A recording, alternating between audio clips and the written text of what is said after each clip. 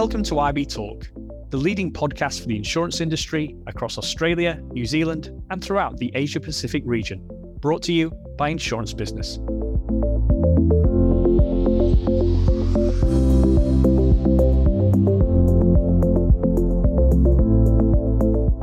Hello and welcome back to IB Talk. I'm Danny Wood, News Editor of Insurance Business Australia. This episode is presented in partnership with Hunter Premium Funding, a specialist provider of premium funding across Australia and New Zealand. We're looking at the significance of insurance premium funding in today's economic climate and how it can enable SMEs to unlock cash flow. We have Brad Bartlem, CEO of Hunter Premium Funding. Hi, Brad. Hey, Danny. How are you? Yeah, good, thanks.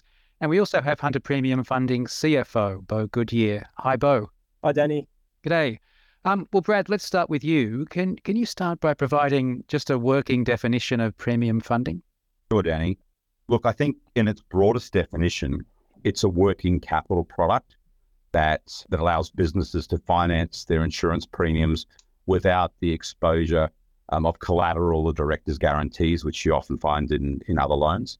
Over the past 10 years, premium funding industry has, premium funding has become an increasingly popular alternative to, bank and other credit facilities for customers to actually pay their insurance premium. So that's at its broadest, I think, the definition of what premium funding is. And Brad, your company's been in this insurance space for nearly 50 years. Can you just give us a very brief overview of your company history? Yes, well, I haven't been here for all of those 50 years, thanks. But yes, we have been in business for a long time, and over that time, Hunter has grown to be the largest premium funder in Australasia. We've weathered recessions, the global economic crisis, pandemics, and lots of regulatory change. And I think our brand stands for consistency and trust. And with an ambition to always be ready for today while preparing for the future challenges and opportunities of tomorrow. And Brad, what range of customers do you currently serve? Look, it's changed over the years. Premium funding used to be a product of last resort. It used to be a product where customers who couldn't pay their insurance premiums, would take out this product as a cash flow product. So it typically, micro SME customers. But now the product is growing more into, yes, we still do micro and SME businesses, but right through now to the largest companies in Australia and New Zealand. Let's bring you into the conversation, Beau. What emerging risks are you seeing in this economic climate? I think these risks are probably no surprise, but the cost of living pressures and increasing interest rates are central to every conversation that's being had today. Turn on the TV, read a newspaper, central banks, politics, or even the social barbecue. The outcome of talking about these consequences in the economic climate is there's genuine concerns of the re-emergence of both credit risk and interest rate risk. And how do you see this economic situation unfolding in the coming months? Yeah, it's a good question. As the economy has rebounded out of COVID, the predicted zombie cliff of insolvencies didn't materialise. That being said, though, as time continues to pass, that level of economic deterioration is growing. Within Hunter's portfolio, we're seeing an increasing level of loan default, and insolvency stats reported by ASIC are also increasing. And just for a measure of comparability, the 2022 financial year results have almost been exceeded in the first 9 months of 2023.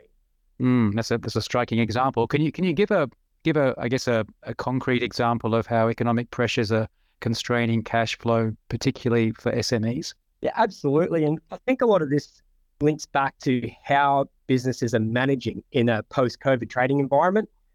One of the number one features of COVID was supply chain disruptions. Obviously, with all the trading halts and restrictions and so on, those supply chains actually haven't recovered today. And what that has meant is that a lot of businesses are purchasing an increased level of inventory, and they've returned to a concept accountants called just-in-case inventory management. What that means is that businesses have got so much more cash tied up in stock, and the business cash flow cycle, or the days that it takes to turn raw materials into cash, has increased. If you combine this with the increased labour costs, the energy crisis, the geopolitical environment, cash flow is under pressure from a number of different fronts at the moment. So, Beau, how does premium funding work in here to alleviate cash flow pressures? It's actually the perfect tool for cash flow alleviation. Insurance premiums represent a significant annual operating expenditure item for businesses. And premium funding provides an opportunity for businesses to spread this cost over monthly installments, streamlining cash flow and providing a working capital buffer for the business. I'm sure some brokers and their customers listening to this are wary of premium funding being possibly a short-term fix that will lead them to paying back more money over the long term. How do you answer that concern, Brad? Look, I'm not sure that is a concern anymore because, look, any business decision has trade-offs, all right? So utilizing premium funding to pay for insurance premiums is no different. The consideration is the cost of financing versus the cost of reinvesting. So if I just refer back to what Beau just said, Beau's example of holding additional inventory to overcome supply chain disruptions, utilizing premium funding frees up cash flow that can be reinvested to overcome, some of those operating risks, such as the supply chain disruptions that he spoke about. I understand, Brad, that the premium funding code of practice was implemented in October last year. Why do you think industry codes are important, and why are only 2 funders accredited? That's a 2-part question, so I'll do the first one first. Look, I firstly think that industry self-regulation is really important, and all strong industries benefit from a code of practice, and the insurance premium funding industry is no different. So to put it simply, I think well-developed codes enable good industry practice by setting guidelines for fair dealing. A lot of the talk about fair dealing or, best customer outcomes. So it's fair dealing between ourselves and our customers. And if I think about, what happened before that, so before the establishment of the code, there was no premium funding industry consistency or benchmarking on important issues like things like customer disclosure, transparency, and hardship and complaint provisions. And just quite current at the moment, you'll see the current buy now, pay later changes that are actually in the press at the moment are good examples of, the value that government places on strong industry codes. And I think it's a call to action for the entire market to become compliant. So moving on from that, just as some background, the Insurance Premium Funding Working Group was formed in March 2019. This group worked closely with the Australian Financial Industry Association, industry representatives, and other key stakeholders, importantly, including regulators, to agree on this new code of practice to ensure that we had appropriate governance, code monitoring, and oversight, which we didn't have before. And this resulted in the code, as you said in your question, being implemented in October 2022.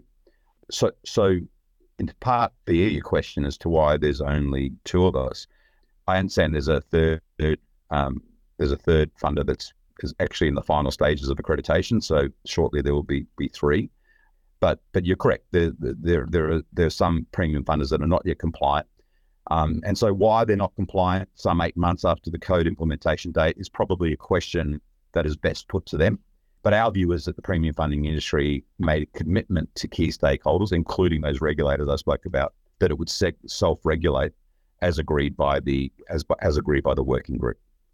Finally, Beau, what's your message to brokers and customers who are considering funding their insurance premiums? I think a product like premium funding allows the customer to be prepared for today and ready for tomorrow.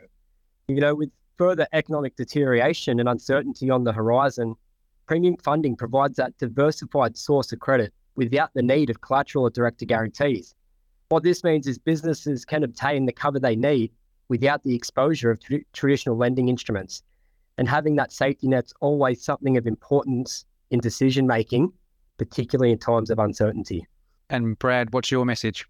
Well, I think brokers now have a real choice between premium funders that are co-compliant or not. And this decision can potentially have a real impact on customer outcomes, particularly around, transparent hardship provisions that customers, I think, will increasingly lean upon during these times of uncertainty. Brad and Beau, thanks for discussing insurance premium funding with IB Talk. Thanks, Danny. Thanks for the opportunity. Thanks, Danny. Brad Bartlem is CEO of Hunter Premium Funding. Beau Goodyear is the company's CFO. This episode of IB Talk was presented in partnership with Hunter Premium Funding. Bye for now. Thank you for listening to IB Talk. For the latest episodes, be sure to follow us on SoundCloud, Stitcher, and Apple Podcasts.